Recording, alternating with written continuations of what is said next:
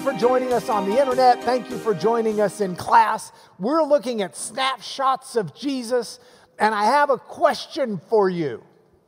The question is this: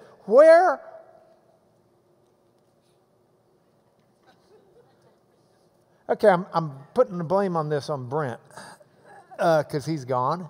It's always safe. Hold on. Let's see what happens if I plug in the remote control. Here's my question for you. Where are you headed in life? Where are you going? What you got going on? What's your direction? At the start of every jury trial I have, we do something called, in Texas, it's called voir dire. Other places of the U.S. pronounce it like the French phrase it is, with like voir dire or things like that. But here in Texas, law school, we just learn voir dire. It's the way it's spelled, V-O-I-R-D-I-R-E, voir dire. And they make fun of me when I go up to Ohio to try a case, or Boston or L.A., some of these other places, and everybody's like, are you going to do voir dire? Are you going to do voir dire? And I'm like, no, I'm going to do voir dire. Voir dire is how you select a jury. It's when the lawyer gets up and starts asking you questions. One of the things I try real hard to do when I'm trying to pick a jury is try to find out what road they've been on for their life. What is it that's given them direction?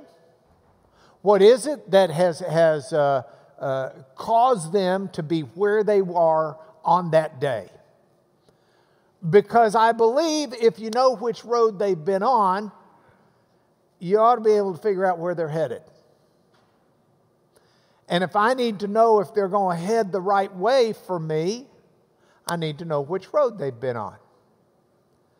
I was picking a jury in Wharton, Texas. I don't know, 15 years plus ago, maybe 20 years ago. And I started out picking that jury, and I'm looking at my list of jurors. And we get a list, and it'll have your name, it'll have whether or not you've been married, whether or not you've served before, how long you've lived in the county, it'll have your job. And I'm looking, and on the middle of the second row, Larry, right where you're sitting, is the preacher for the First Baptist Church of Wharton, Texas. Now I looked at him and I said, Pastor so-and-so, yes. I'll just use your name, Larry. Pastor Shillette, yes. I see you are the pastor of the First Baptist Church of Wharton, yes. I said, have you ever been down here before for jury duty? He said, many times. I said, have you ever served on a jury? He said, never. I said, do you know why? He said, I have my suspicions. I said, well, I'm going to tell you why. Jury system in America and in Texas is geared around 12 different jurors. The idea being that the consensus opinion of 12 is the best way to get to truth. But when you put a pastor on the panel, the pastor is a very strong leader in that community. I said, so for example, how many of the people sitting around you, your fellow prospective jurors, do you know? He looked around. He said, all of them. I said, how many of them go to church with you? He looked around, said, most of them are on the rolls, but they don't come all the time. I said, and that's the predicament. If a lawyer puts you on a jury, the odds are we don't have a jury of 12, we got a jury of 1. Because these folks aren't going to cross up the pastor that they believe in enough to put their souls in his care. He said, well, that makes sense. I said, so here's what I got to do. I've got to figure out where you're going to go. Because if you're going to go to the right place, I'm not going to be the lawyer that strikes you. And I looked at the other lawyer, daring him to at that point. Preacher said, okay. I said, what'd you preach on last Sunday? He said, the love of Christ. I said, were you for it or against it? He said, I was for it. I said, that's good. I said, do you believe in right and wrong? He said, of course. I said, what's lying? He said, that's wrong. I said, when? He said, all the time. I said, all the time? He said, all the time. I said, what if two fellas, and I may have pointed over to the two defendants in the case, want to tell a lie to try to get themselves out of trouble in court? Would that be okay? No, that'd be wrong. I looked at him and said, well, I'm not going to be the one to strike you. Let's keep going. Because I wanted that fella on the jury. I knew the road he'd walked, and I knew where he'd head. If I could prove those two fellas were liars, this preacher's going with me. And sure enough, I spent the trial proving these two fellas were liars. And I got up for closing argument, and I looked at that jury, and I looked at the preacher who was sitting on the front row at that point, Greg, right where you are, dead center. And I looked at him, and I looked at the rest of that jury, and I said, have y'all ever heard the expression preaching to the choir? And they said, well, they're not allowed to talk, but they kind of nodded their head. I said, I sort of feel like I'm preaching to the preacher. I said, so the text for my closing argument / sermon is found from the Old Testament prophet Micah, who in the 6th chapter, the 8th verse, asks this question: what does the Lord require of you? And then he answered. He said, to do justice, love mercy, and walk humbly with your God. I said, that's the first part of his answer, to do justice. That's what you're here to do. I said, and as for love and mercy, I think if you do justice in this case, that's the best mercy you could have to these two fellas over here. Because we try to teach our kids by 2nd or 3rd grade not to tell lies. And somehow these fellas have made it into their mid-20s and haven't learned that yet. And we need to teach them today. Now, why do I say this is justice? And I launched into the closing argument. Now, bless this defense lawyer's heart, fellow defending the insurance company. He didn't know me from Adam. And he thought I was just some yahoo who struggled through the Bible and found some verse I could memorize to try and win the preacher. And he didn't understand that I have degrees in Hebrew and Greek, and I'd translated that passage in college, and he didn't understand that. He didn't think I knew anything. But he knows I've just won the preacher, and he's just lost the case unless he can counter what I did. So he stands up and he starts his closing argument, and he says the following: Mr. Lanier has quoted Scripture to you, but did you notice he quoted from the Old Testament?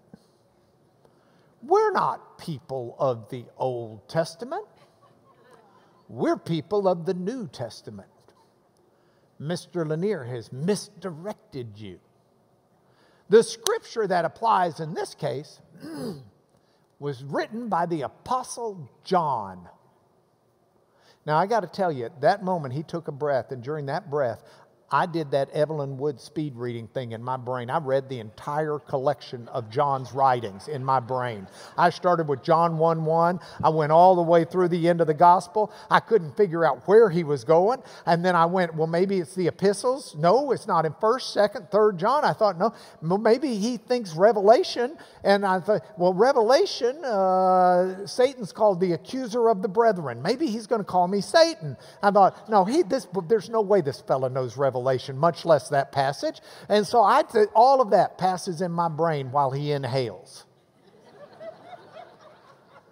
So with that, I'll finish the story. He says the Scripture that applies in this case is not found in the Old Testament. It's found in the New Testament, writings of the Apostle John, who in a letter we call 1 Corinthians said, and I jumped up out of my seat. Said, objection, Your Honor. Everybody looked at me. I said, the Apostle Paul wrote 1 Corinthians, not the Apostle John. Now, Judge Sklar, being a church-going man himself, kind of rocked back in his seat and looked up at the ceiling like, am I allowed to take judicial notice of this? See, that's a technical thing. Technically, you can't argue things that aren't in evidence, and that wasn't in evidence, but if it's something that's well known enough, the judge is allowed to just take notice of it as being true, even though it's not in evidence. So he's kind of rocking back, decides, leans forward into the microphone and says, I'm going to have to sustain that objection. It was the Apostle Paul that wrote 1 Corinthians. And at that point, the preacher knew that not only were those two boys lying, but their lawyer wasn't doing too hot either. And I tell you that long story both because it's so much fun to relate, but also because it carries this idea of where we've been really does help us figure out where we're headed, unless we got a course correction. So I want to ask you, where are you headed in your life? Not because of jury duty, but because you may need a course correction. So here's what I'd like to do. No, I don't want to do that. Hold on.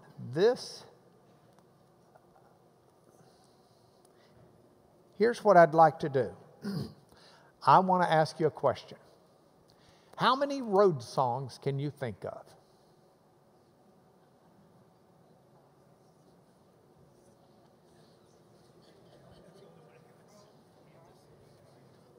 Do I have sound on my computer? Let's see. On the road again. Did anybody think of that one? Wait to get on the road again. That's good. That's good. All right, let's try this one. Tell me, be honest now, if you thought of this. You may not have thought of it. Country roads. It's another good road song. Good. All right, now we're going to date some of you. How many of you thought of this song? Pushing broom buys an 8-12 4-bedroom. I'm a man of means, by no means, king of the road. Yeah, good job, Roger Miller. Now we're going to check some generational things. Did anybody think of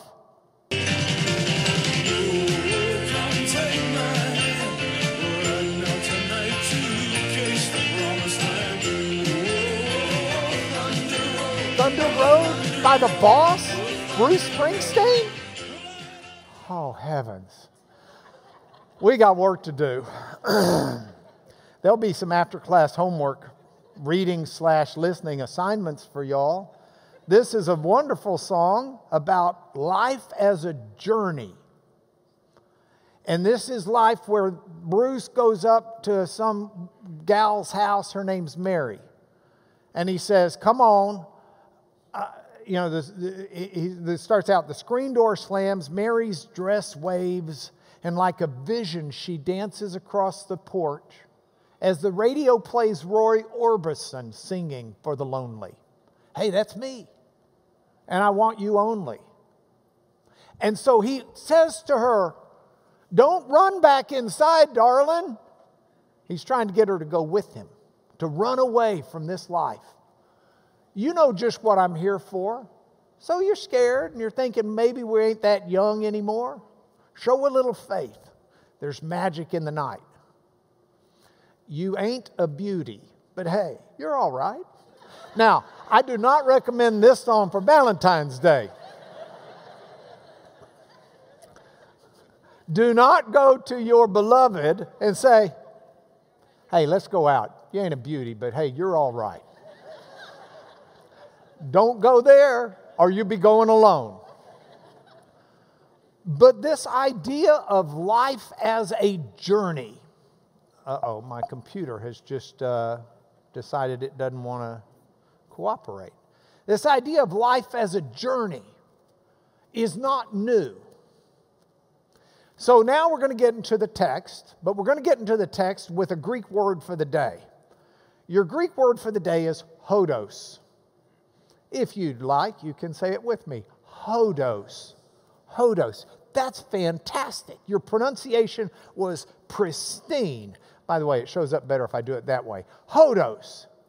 Now, if we were to look up in a Greek New Testament lexicon, which is a Greek-English dictionary of sorts, we would see the first definition of hodos to be a way for traveling or moving from one place to another.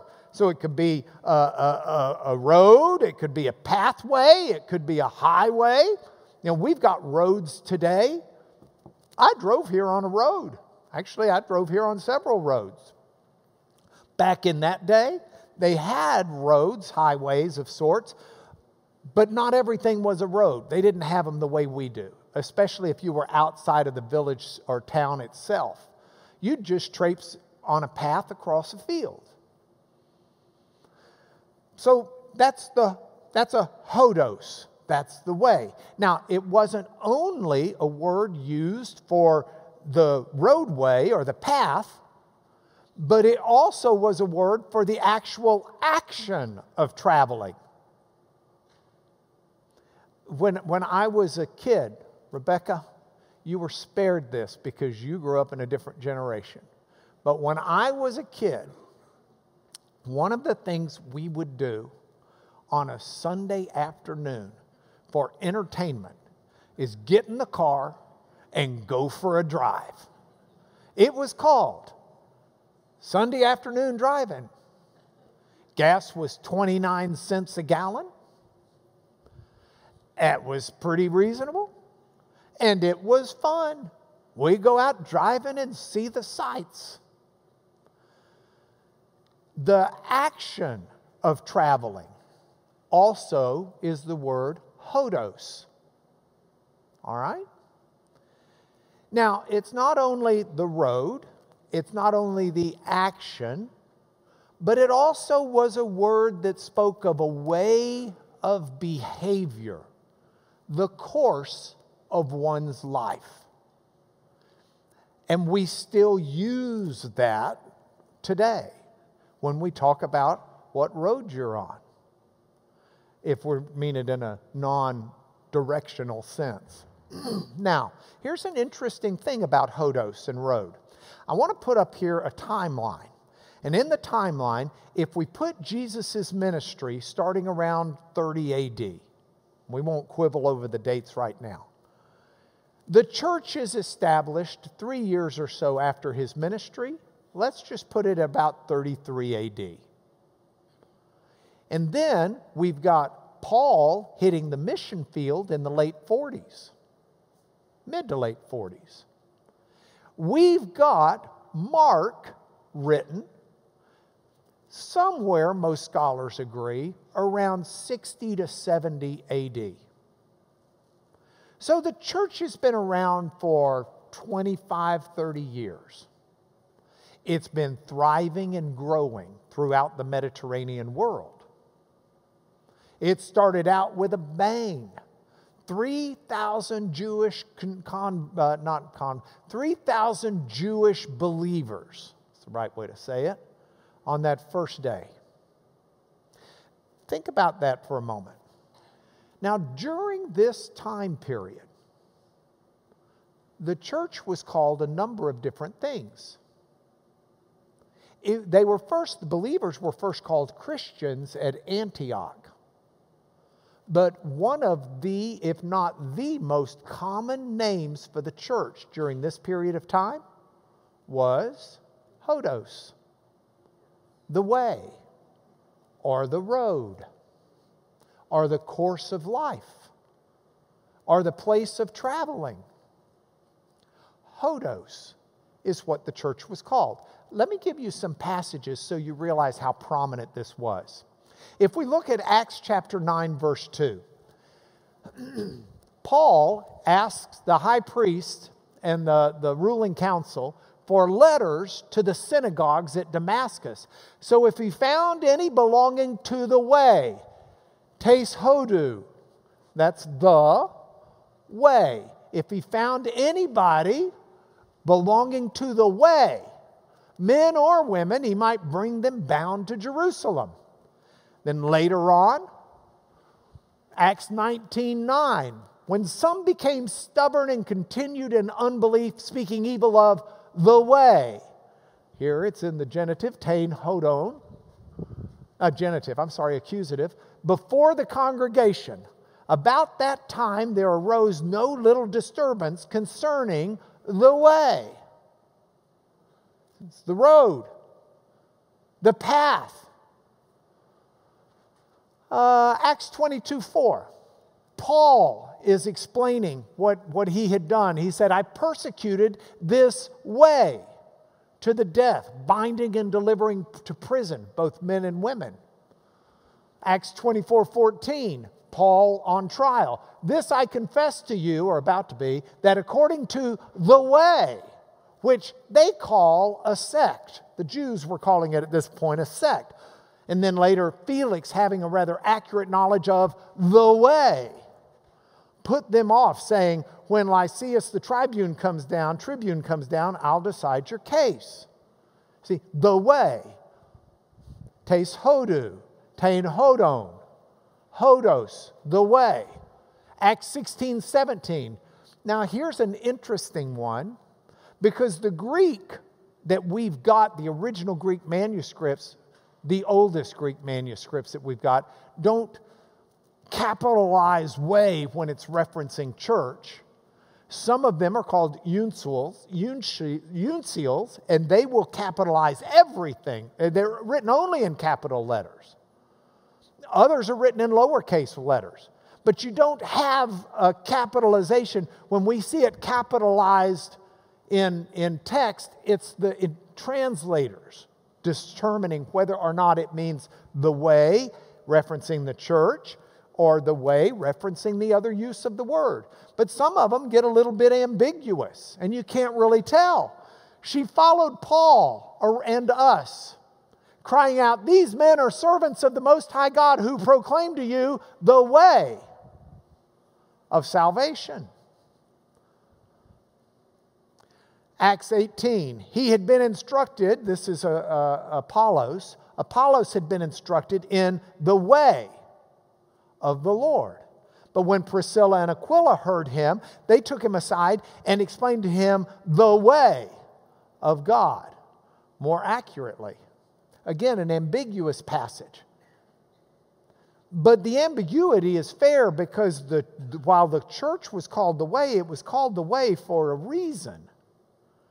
Because this is the road, this is the journey, this is the way of life of those of us who are following the Lord.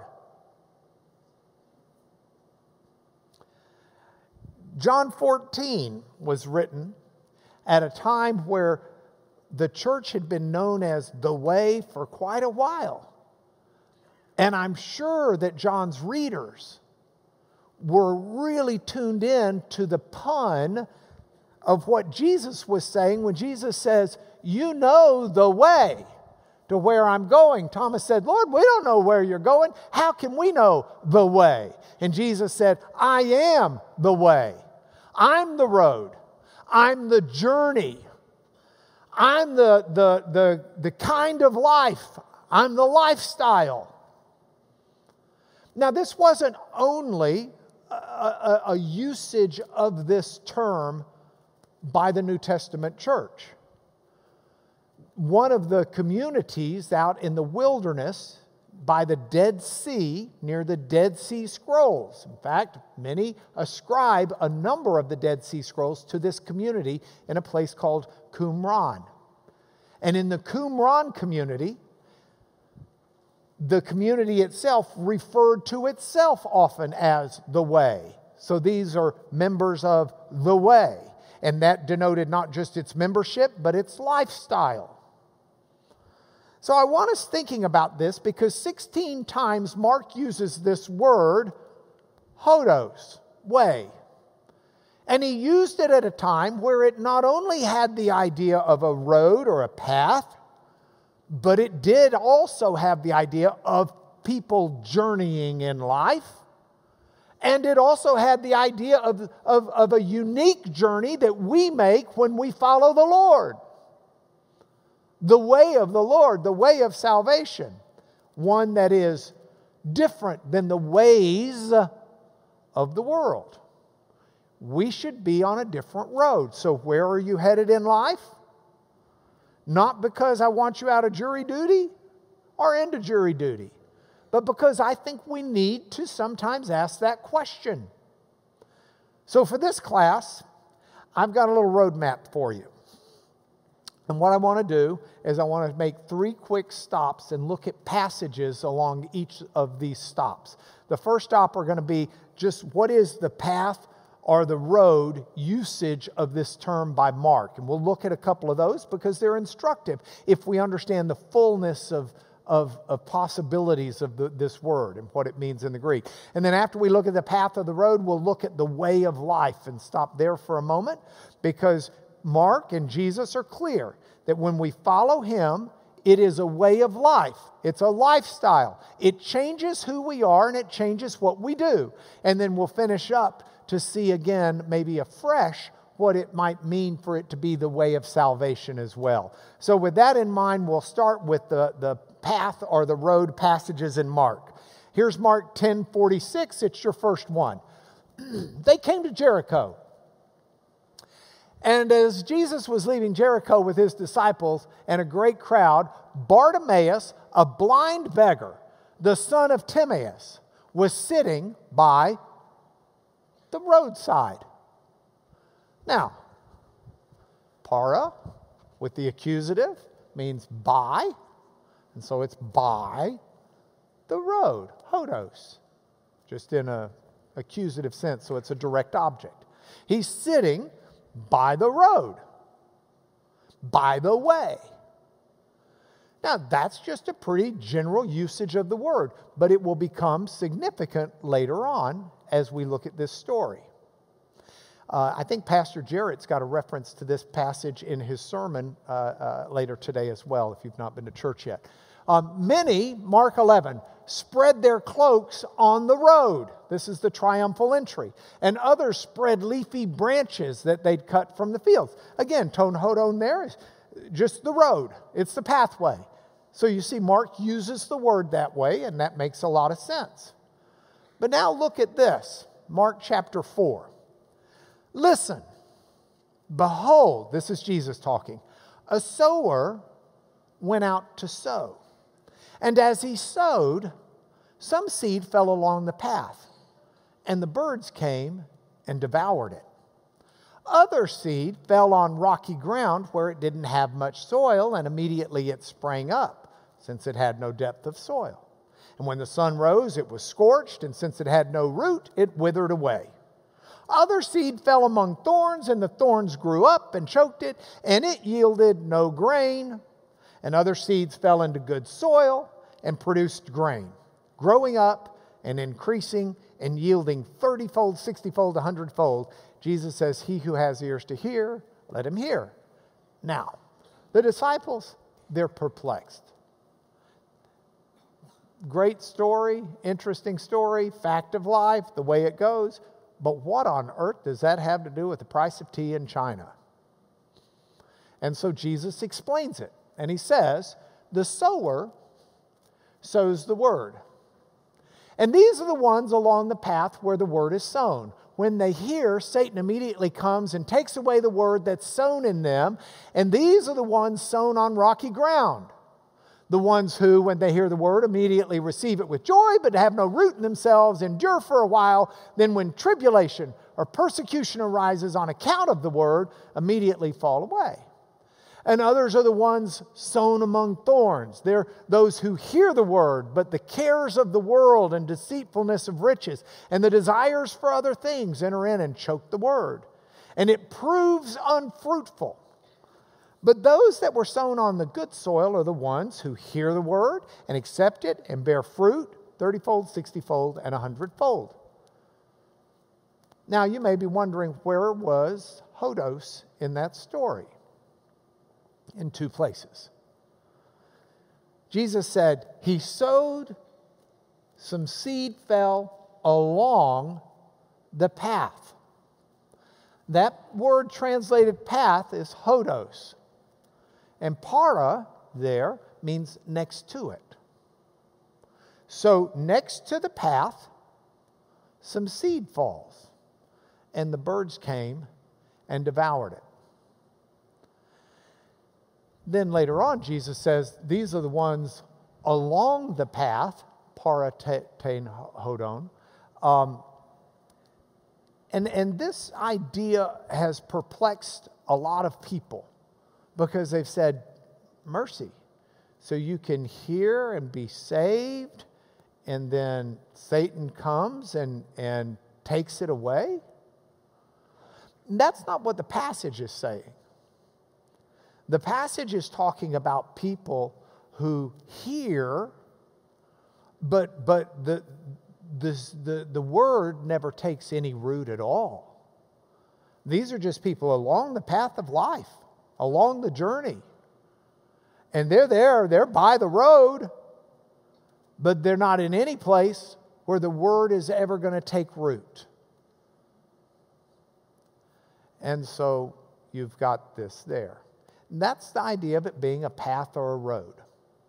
But let's go into the ones that talk a little bit more directly in ways that may reflect our lives. Let's go to the way of life. And we'll go to Mark 6 for this. Look for the word. See if you can figure it out.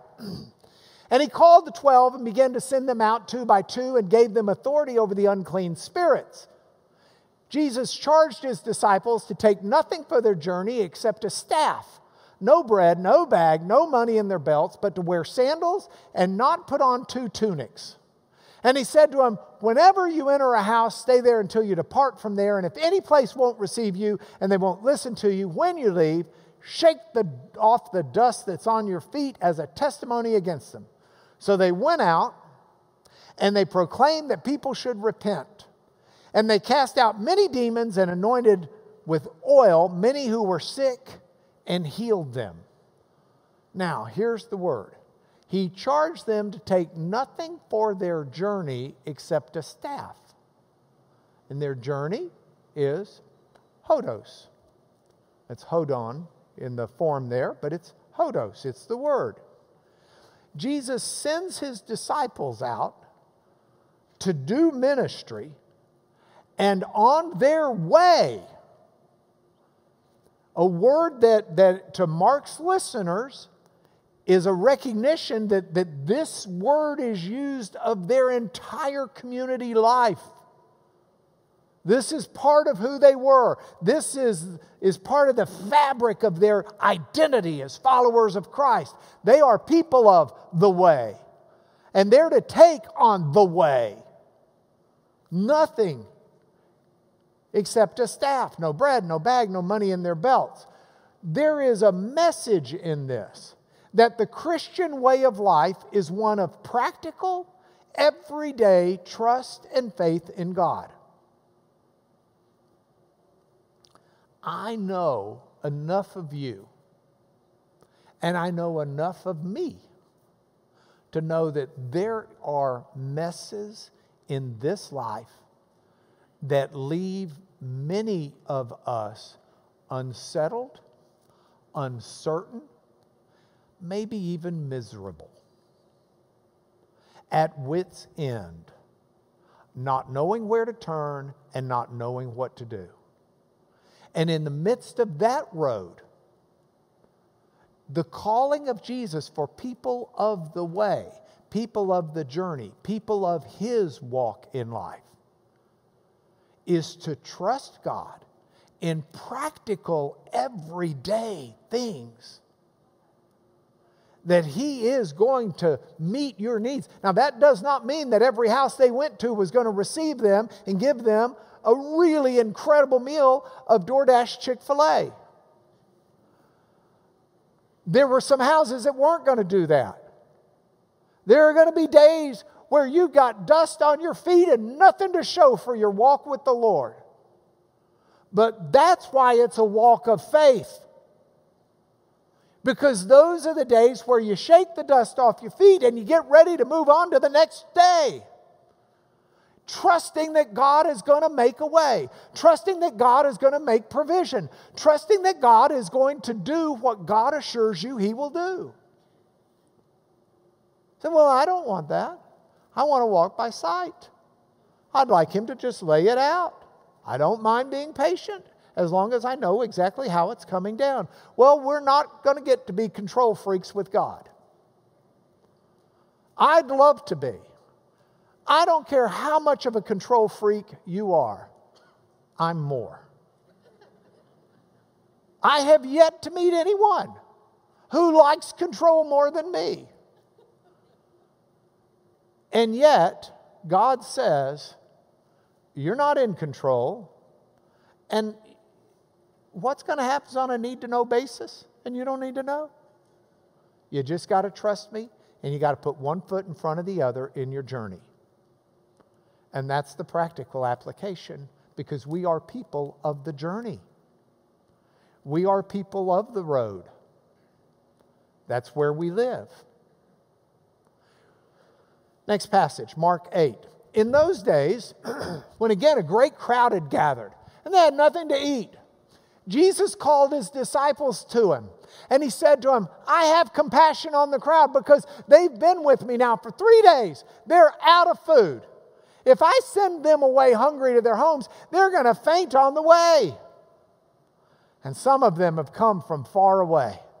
And his disciples answered and said, how can one feed these people with bread here in this desolate place? And he asked them, how many loaves you got? They said 7.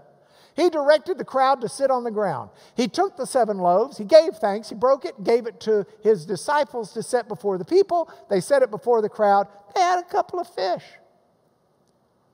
Better than my video thought for the day success last week. And having blessed them, he said that these also should be set before them. They ate. They were satisfied. They took up the broken pieces left over, had 7 baskets, and there were about 4,000 people, and he sent them away. Where is it? Jesus saying in verse 3, if I send them away hungry to their homes, they will faint on the way. They will faint in the way. In with the dative. In the way. And Jesus doesn't want you fainting in the way. If you're in the way, if you're in the journey of Jesus, if you're following Jesus, the Christian life is one where God's going to see to all our needs. God is going to take care of our needs. He's going to provide. He does not want you to faint in the way. When you're following the way of Christ, He wants the way to be one. Now, I'm not saying they weren't hungry. 3 days they were starving. That was His point. But this is the God who feeds. This is the God who provides. Look at Mark 9. They went on from there, they passed through Galilee. And He didn't want anyone to know because He was teaching His disciples, saying, the Son of Man's going to be delivered into the hands of men, and they'll kill Him. When He's killed, after 3 days, He'll rise. But they didn't understand the saying. They were afraid to ask Him. They came to Capernaum. And when He was in the house, He said, what were you discussing along the way? But they kept silent. For on the way, they had argued with one another about who was the greatest. And He sat down and He called the 12 and He said, if anyone would be first, he must be last of all and servant of all. You picked up on it. Verses 33 and 34. What were you discussing on the way, the road they were on? What were you discussing on the way? And the answer is, I'm not saying, because on their way that they were going, their road, they were arguing about who was greatest. Now, as Mark's writing this down, at a time where the church is called the way, the stark contrast that was now understood between what the people, the disciples of Jesus, those closest to Him, were fighting about when He's on His way to be crucified for them. And they're fighting about which one's greater on their journey. I don't have time to relate it to this class, but there is a word in Greek of repentance, which is a big word in Mark. But repentance we often think of as, gee, I'm sorry. The Greek idea behind repentance and Mark's idea is not, gee, I'm sorry. It's, I've made a decision to turn around. I'm going to hook a U-turn. I'm going to do a 180. See, they're on the wrong path. Their journey's the wrong journey. They're arguing about who's the greatest. And Jesus is telling them, don't do that. The Christian life is not one of haughtiness. It's not one of arrogance. It's not one of I'm the greatest. It's not one of build me up. Contrary to the Roman world, contrary to the Greek world, contrary to the Jewish world, and contrary to the world today. Greatness is found in humility and serving. Greatness is not found in puffing out your chest and proudly proclaiming, look at me. It's not based on what you make. It's not based on your degrees. It's not based on how many friends you have. It's not based on anything except serving other people in the love of Christ. That's our path. That's our way. That's the way we're walking. And if we're walking any other way, we need to do a U-turn. There's an interesting passage in Mark 12. It starts in verse 14. Some of the Jews came to Jesus and said, "Teacher, we know that you are true and don't care about anyone's opinion. We know that you're not swayed by appearances, but you truly teach the way of God, the road of God, the journey of God, the lifestyle of God. So is it lawful to pay taxes to Caesar or not? Should we pay him or not?" Now there's some insight here. Jesus doesn't tell them, "Oh, you're wrong. I'm not teaching God's way." Jesus acknowledges that he is in his answer, because he tells them, take the coin, whose face is on it? Caesar's. Well, you give Caesar what belongs to Caesar, but give God what belongs to God. Because Jesus did in fact teach the way of God. The way of Jesus is the way of God.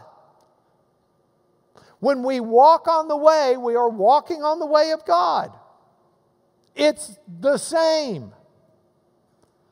Our journey following Christ. And Jesus said, if anybody's coming after me, deny himself, take up his cross, and follow me. We walk the journey of Christ.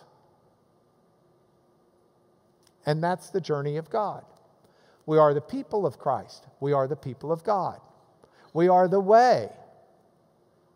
For he is the way, as God said it to be. All right, last couple of passages. Let's look at some on the way of salvation. Let's go back to the blind Bartimaeus passage in Mark chapter 10. This is the one where Jesus comes to Jericho, and as they're leaving Jericho with his disciples and a great crowd, excuse me, Bartimaeus, a blind beggar, the son of Timaeus, was sitting by the way, sitting by the road. And when he heard that it was Jesus of Nazareth, he began to cry out and say, "Jesus, son of David, have mercy on me." And this was the embarrassment moment where many rebukes him and say, "Shh, be quiet." And he cries out even more, "Son of David, Ben David, have mercy on me." And Jesus stops. And Jesus says, "Call him." In fact, in the Greek, I don't know that I put the Greek up here, but Pastor Jarrett and I were reading this in the Greek yesterday, which is why I think he's got some of it in his sermon today. And I don't want to steal from what he's doing, but the Greek says, and stopped Jesus. I mean, he stops and says, and it emphasizes the word stopped. This blind Bartimaeus, he's the embarrassment. He's the, "Oh, come on, Jesus, let's get by this guy quick. Hurry, hurry, hurry, hurry." And Jesus just says, "Stop." And Jesus says, "Call him. Get this guy out from the back." And they called the blind man, saying, "All right, feel better, he's calling you." And throwing off his cloak, he sprang up and came to Jesus. And Jesus says, "What do you want me to do for you?" And the blind man said, "Rabbi, teacher, let me recover my sight." And Jesus says, go your way, your faith has made you well. Sozo in the Greek. Same word as saved. It's saved you. Your faith has made you well. And immediately the man recovers his sight and follows Jesus on the way. This passage where Jesus said to him, go your way, your faith has made you well. You might say, well, he was telling him to go his own journey. No, go your way. Hupage is a verb. He's not using the word hodos there. He's saying basically, get up and go. Hupage, that's kind of what it means. Giddy up. Get up and go. And then he says, your faith has made you well. So soken is your faith, as well, it's healed you. But it's more than that in the sense that this word also has a very direct usage of the idea of salvation. It's not just healed you, it's saved you. And so immediately he recovered his sight and he followed him on the way. And here you've got the way of life. Jesus is telling him, get up and go. But he follows Jesus on the way. The course of life. And that's because our Jesus has the power of salvation. And I'm not just talking about an eternal salvation. I'm talking about a salvation in the here and now that lasts for eternity. Now, at some point, we got to shed these old duds. And we've got to get a glorified body. And there's a new heaven and a new earth. But we are people who have salvation from God. Our way is a way of salvation. It's a path of salvation. That affects our life. And we get a hint of this at the very beginning of Mark. And as I get closing here, here's our last passage to look at. But remember how Mark started with that heavenly view of things. Mark 1, verses 2 and 3. Mark says, as it's written in Isaiah the prophet. Then he quotes Malachi. That's okay. He's going to quote Isaiah the prophet down here. But he warms you up with a little Malachi to get you ready for it. As it's written in Isaiah the prophet, Malachi, behold, I send my messenger before your face who will prepare your way. And now, boom, Isaiah, the voice of one crying in the wilderness, prepare the way of the Lord, make his paths straight. Both of these, hodos. Behold, I'm going to send John the Baptist who will prepare your way. He'll prepare the way. How does he do it? By a cry of repent. Repent. Repentance means do a U-turn. Get off the road you're on. Get on a different road. The kingdom of heaven is at hand. And this cry of repentance is a cry for the way of salvation instead of the way of death. Look, the road that leads to death is the road everyone is on if they don't do a U-turn onto the road of Christ. And the road of Christ is one of faith and it's one of trust and practical everyday things, but it's a way of salvation. So as I ask myself the question in light of this, where am I headed in life? I come to a couple of conclusions. Conclusion 1. Life is a journey. We've got all sorts of songs. The Willie Nelson song. By the way, did you hear he got hurt? Got hit by a car he was playing on the road again?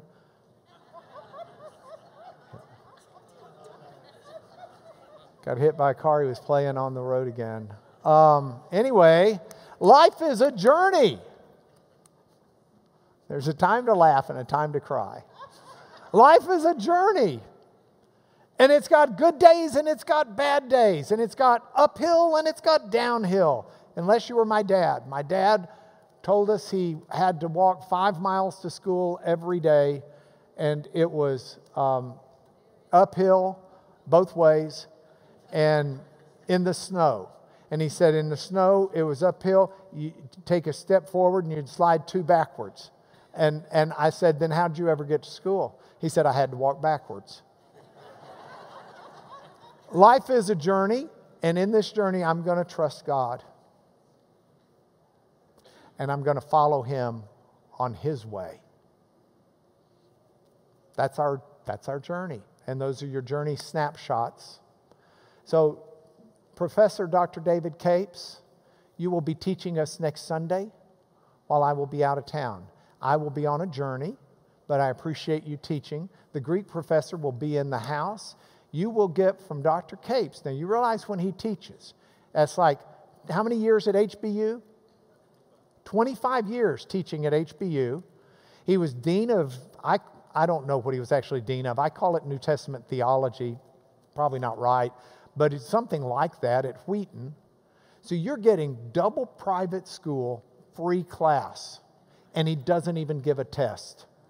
But you will be delighted. He's just finishing or has finished or is finishing a book on Matthew, which causes him to read a lot into Mark because of he's comparing the two. So he'll have some good snapshots for you.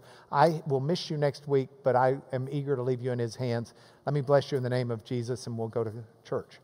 Father, in Jesus' name, I ask your blessings on all who hear this message, that we will turn from any road we're on that's not your road, that our journey in this life will be one of following Christ in humility, in awe, in worship, as we love and serve those around us.